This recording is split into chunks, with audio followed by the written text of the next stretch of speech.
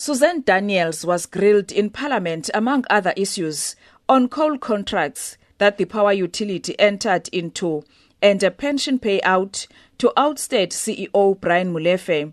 Daniels said she subsequently wrote a report and gave it to Public Enterprises Minister Lynn Brown, but she rejected it.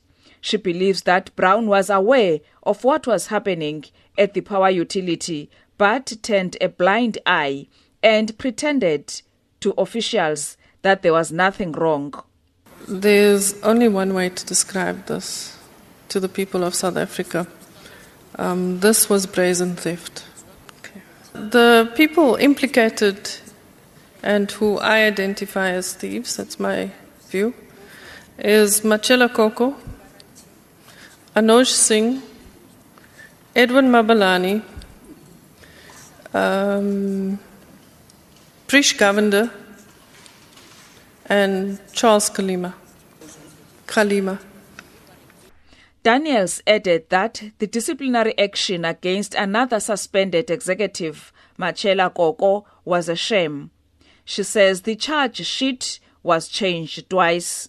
She believes that there was interference from the board. Daniels confirmed that she met the Gupta family through their associate, Salim Essa. She says the Gupta family, which has been linked to a series of corruption scandals involving billions of rand, wanted information about a Labour court case involving ousted Eskom CEO Brian Molefe. She says they wanted the case to be heard by the end of December. There were 4 people which I was introduced to.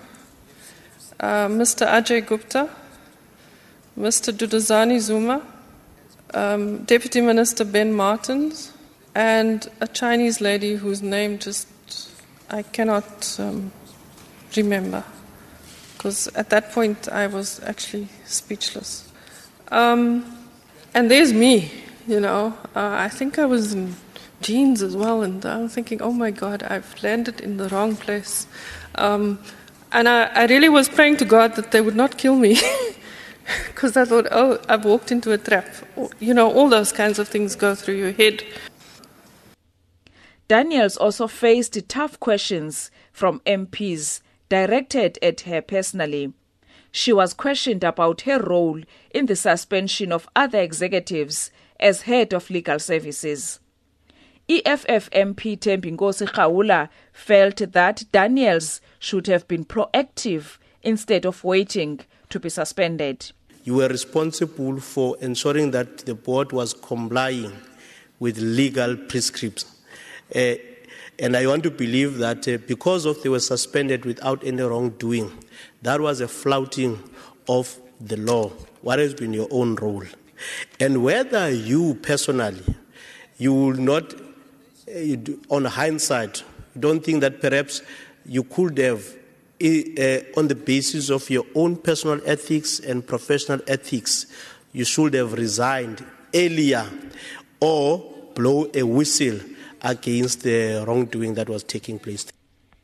Another former finance director, Tsulufelo Molefe, told the committee how former interim CEO Colin Machila pressurized her to disregard procurement processes and company regulations.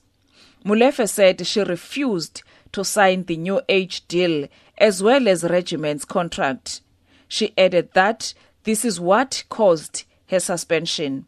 I sent him an email and I said, I copied the head of legal then, Mr. Neo Tsolanku, and I said, I suggest that Mr. Neo Tsolanku gives us his opinion on how we move on this matter. I then forwarded the agreement to them. He then called me in the evening and reprimanded me for putting such messages on email and asked for a meeting. We then had a meeting the following day, and he felt that he was not being supported. He's got a mandate from the shareholder and the board. There are certain things that need to happen urgently, and we don't have time for wasting. We don't have time to waste with our long-winded procurement processes. The inquiry continues. Lula Mamatya in Parliament.